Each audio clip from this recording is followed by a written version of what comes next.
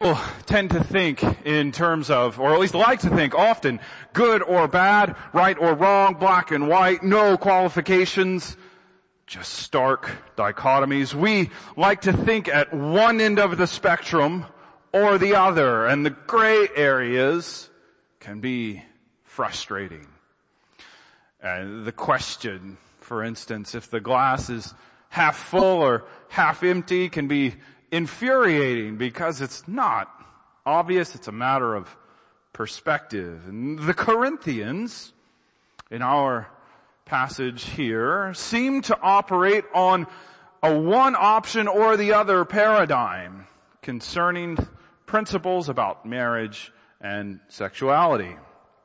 Now, as we've noted already, as we thought about all of the portions of this so far, 1 Corinthians 1-6 was about a crisis of authority in this congregation in Corinth, and they had questioned the gospel's authority by desiring rhetoric over that message, Paul's apostolic authority by wanting flashy teachers, the church's authority by neglecting discipline and by suing each other, and even Christ's own authority by engaging in sexual immorality. And that was what Paul dealt with in the first 6 chapters. Now, however, he transitioned in chapter 7 from addressing that crisis of authority to dealing with issues about which they had written to him. So he'd already received a letter.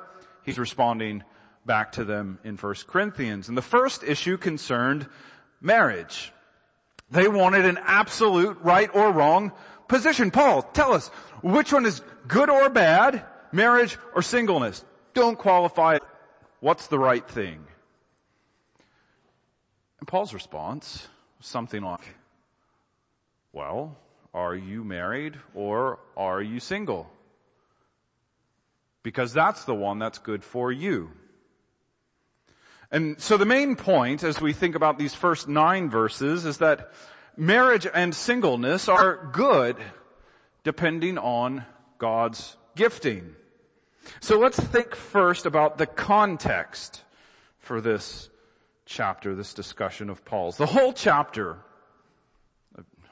7, is more or less devoted to issues of marriage and singleness. It's too big to deal with at once. And so this sermon is dealing with issues raised about marriage's goodness versus singleness's goodness in verses 1-9. So there are 3 distinct points or aspects of this discussion that we can examine from this passage, but they all relate back in some way to an issue that the Corinthians raised in a letter to Paul. So, verse 1, Paul states, it is good for a man not to have sexual relations with a woman. Now, if you look at your Bible, the ESV has put this in quotation marks because I think the best arguments favor that and have support in ancient interpretations of this passage that this sentence is a quote or something like a paraphrase of a quote, at least, from the letter that the Corinthians wrote to Paul. Now, as we think about Paul's response, we need to think carefully and pay good attention, not just to how he responded for the sake of understanding his response, but also to understand the Corinthian error. What exactly was the problem? And it's not as straightforward as we might think. Because notice that Paul's discussion is entirely about marriage in the subsequent verses, which indicates that the Corinthians had applied this claim that we should just avoid sexual relations altogether. And they had applied this specifically to marital intimacy. So, the first thing that we should notice is the direct application about this problem is that sin is insanity.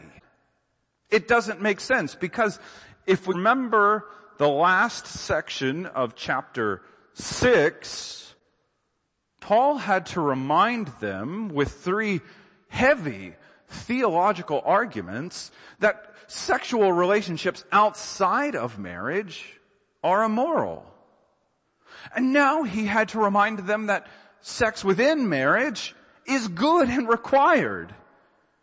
And this has broader, but I mean, you have to imagine that Paul is thinking, you guys have gotten this totally backwards. What's wrong with you? And that seems pretty clear on this issue, but this has broader application than just this topic. Because we all have to remember how easy it is when sin takes hold to convince ourselves that insane things are right. They had exactly reversed what is good, and Paul had to untangle a very messy set of ideas about what is good about marriage and about singleness.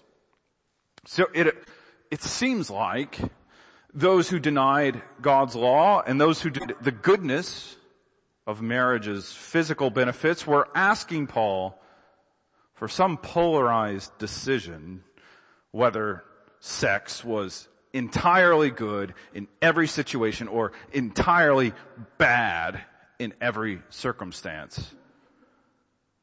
But Paul responded previously and here that actually that answer depends on many things, but namely on your present marital status.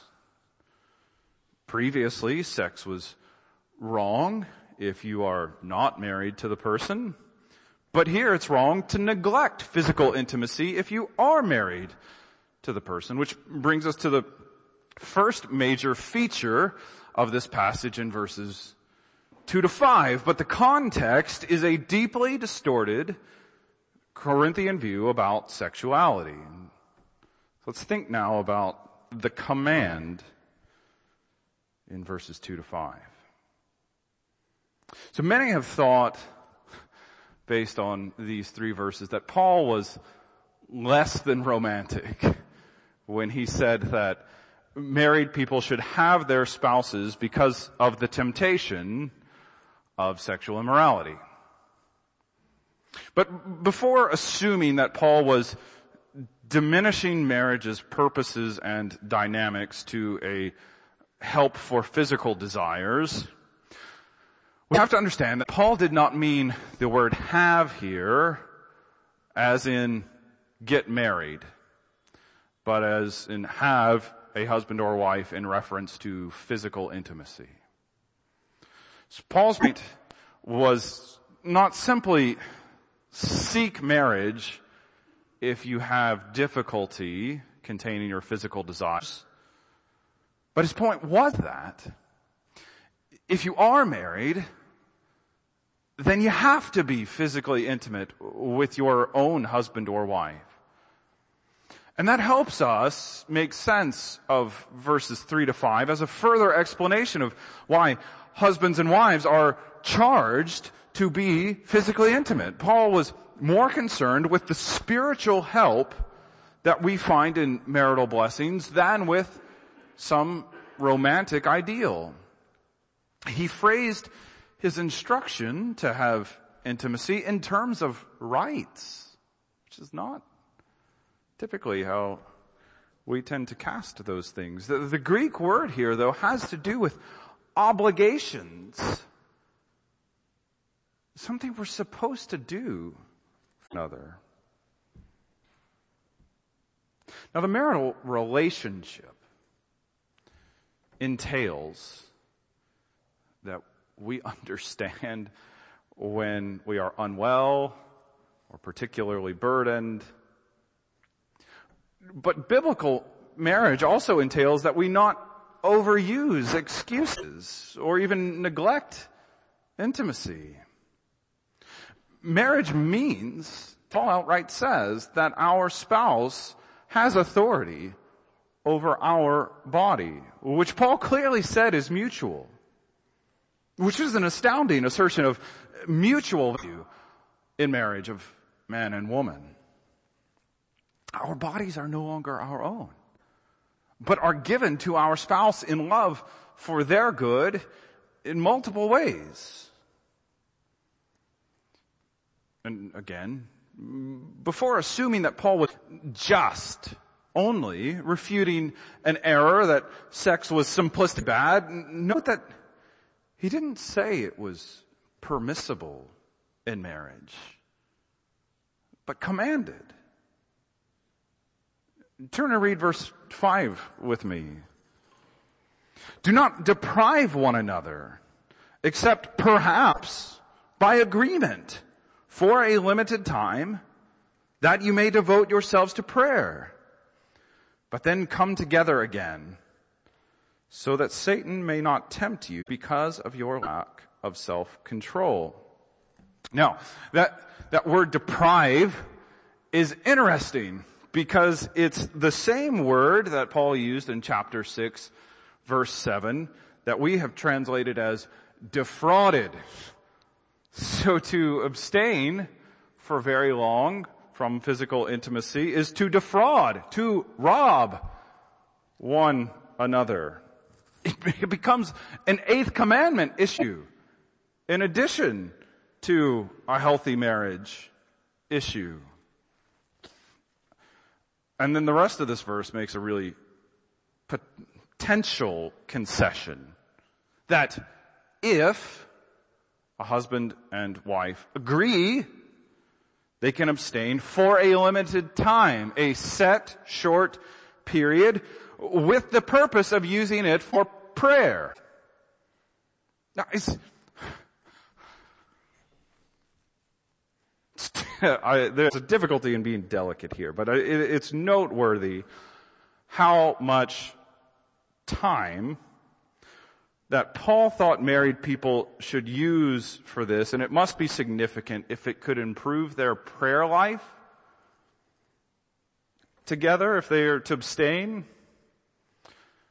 So we should mark that these are not simple permissions, but biblical instructions for our holiness. And so, there's a very obvious application here about what married people should do, and one that I'm, for whether it be fear or awkwardness, am not brave enough to say any more pointedly than I have. But there's a less obvious takeaway here, that you should not now think that you have found your excuse for abstaining since Paul made this concession. First, because he clearly said it was for a short time, and even has the purpose of coming together again. And second, perhaps more pointedly, I would venture in today's era that marital intimacy is not what most interferes with your family prayer life. Paul indicated that since it is something for our holiness to guard us from the devil's traps, married people often and necessarily are to give themselves to one another. And I want, certainly, to promote devotion to prayer in your marriages. You should do what it takes to set aside time to pray together. But before you rush to this short-term agreement, I might encourage you to examine if there are other things in your life that you might be able to cut first. Perhaps we might give up needless entertainment, or eat a plain sandwich so that nobody has to take time cooking, and use that time to pray together and for strengthening marital relationships. So the command is that husbands and wives meet each other's intimate needs. And now we should move on to think about our callings. So in verses 6 to 7, Paul shifts topics. for which I am thankful. Paul returned to the original problem raised by the Corinthians. They had wanted Paul to say that sex is good or bad, full stop, no qualifications. He responded that in marriage, physical intimacy is absolutely necessary. That said, things are different if you are single, which Paul highlighted in these verses. He admitted, not as a command, but as his wise and inspired opinion, that he preferred people to remain single. There are benefits to being single, which he will explain more fully later in this chapter. In other words, he said, it is good for a man not to have sexual relations with a woman if that man is not married and is gifted to stay so. Paul more extensively addressed this issue later in this chapter, but suffice it here that Paul clearly saw goodness in singleness, which is a profound point. The next verses qualify that point, but we should not run too quickly to those qualifications, which are most tied to the accidents of his broader discussion, particular for the Corinthians.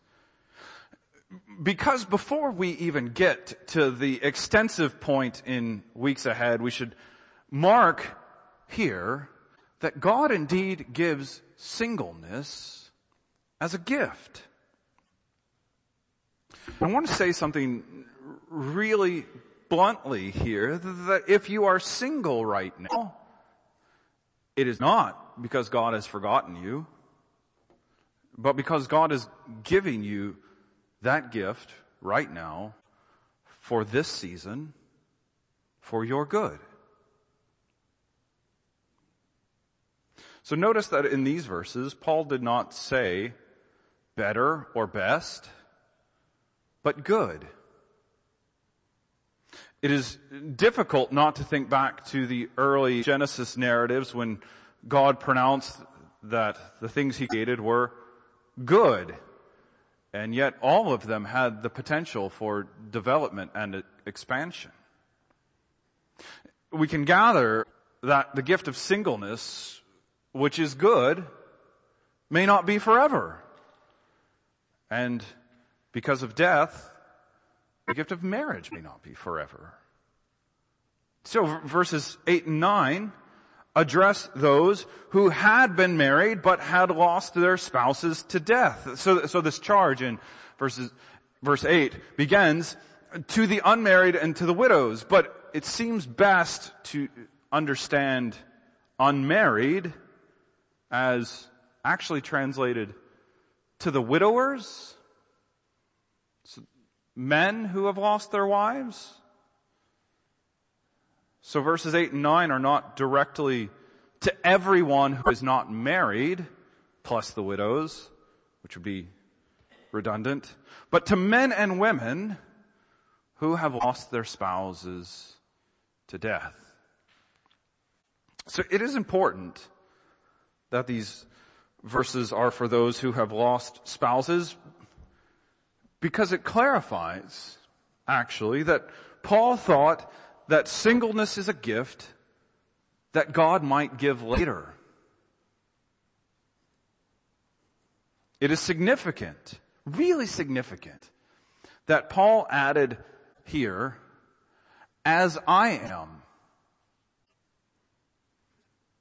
Because it seems to tell us that Paul was once married.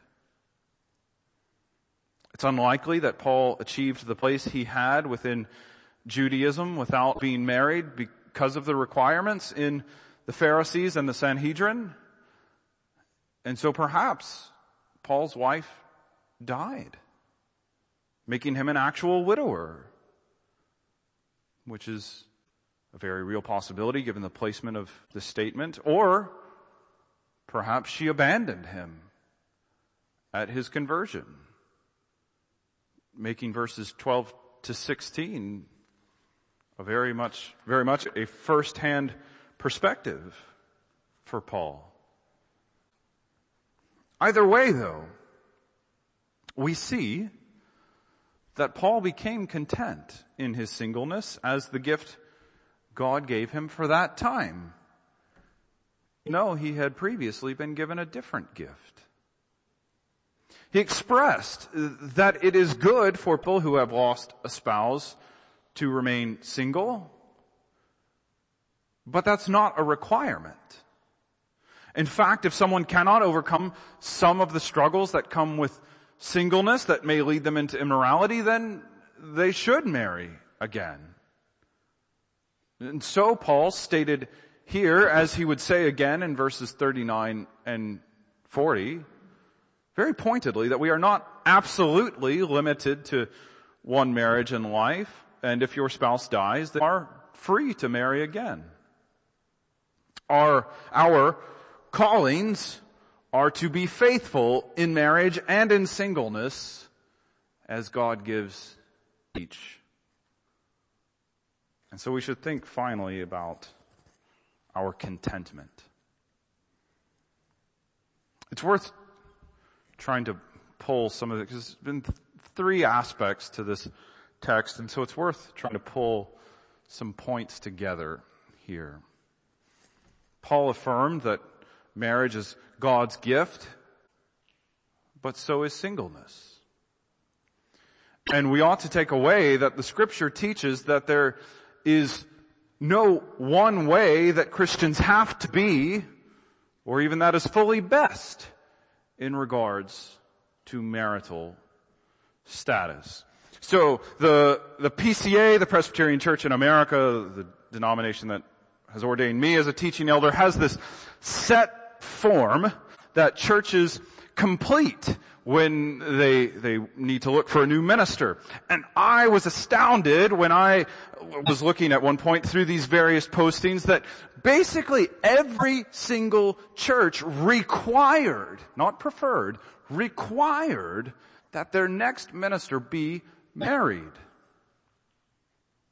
So they had set a standard that neither Paul nor Jesus could fulfill, even for their next minister. But even above that, culturally, even in the church, perhaps sometimes especially in the church, oftentimes people will ask, when will we settle down and find a spouse? Which assumes that the mature life path is to marry and have kids, perhaps after a specific pattern. And Scripture tells us a different story and affirms that believers have their callings whether they marry or remain single. And I think a particularly important point to note is in verse 7, where Paul plants the difference between those who are single and those who are married, not in anything about the believer, but in God and His gifts. So, I really hope that especially right now our singles would hear this point that Scripture tells you that your singleness does not indicate that something is wrong with you, nor that you have necessarily failed to reach an ideal maturity, nor that even God has not heard you about your situation if you've asked Him to change it. It means that God has called you, at least for this season, to singleness as the gift that He has for you right now. Perhaps there's a special task that He might have you do that cannot be accomplished within the responsibilities of marriage. Perhaps there's something that God has to teach you for your sanctification. Perhaps God has truly gifted you with this calling, singleness, for your life. But the reason is indifferent, because the point is that God values His people whether they are married or single. God has called us to live the lives we lead and to the family dynamics that we have right now.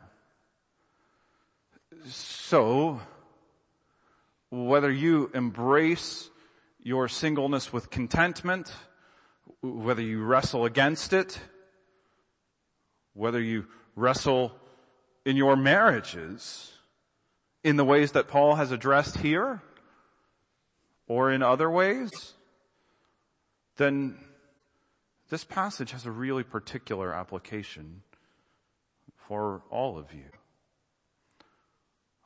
Every believer is indeed meant for a specific marriage, since the church is the bride of Christ. We tend to buck against whatever situation God gives us, and we will fail our marital duties, we will fail our duties in singleness, but God has sent His Son to be the perfect bridegroom in whom every one of us might find true, deep, abiding, perfect satisfaction. At this point, we often note the gospel promises of what Christ has already done for us. But I think it's fitting here that we would note the gospel promises about what Christ still will do for us. He is coming back, and as we've read, there will be a wedding feast. You will be entirely free from whatever burden, whether it be the grief of loss, the burden of fallen singleness, the burden of fallen marriages. And you will have eternity with Christ, who has made you His, if you would take hold of Him by faith. Let's pray. Father God, we are grateful that the foundation of our contentment in this world is not in ourselves, nor in our relationships, nor in our ability to be perfect in our duties in whatever relationships we might have. But the foundation of our contentment is the Lord Jesus Christ Himself, who has given Himself for us, who has died to take the penalty for our sin, who has risen from the grave to stand as a pledge of our salvation in heaven and intercede on our behalf. And so we pray, whatever situation where we find ourselves now, that You would help us seek after and strengthen our contentment in the Lord Jesus Christ, that we would find our peace there in Him at the foot of His cross, and that we might rejoice that we have a Savior who is returning, who will set the wedding feast before us, and we will have the perfect bridegroom for all eternity. And we pray these things in the wonderful name of Christ. Amen.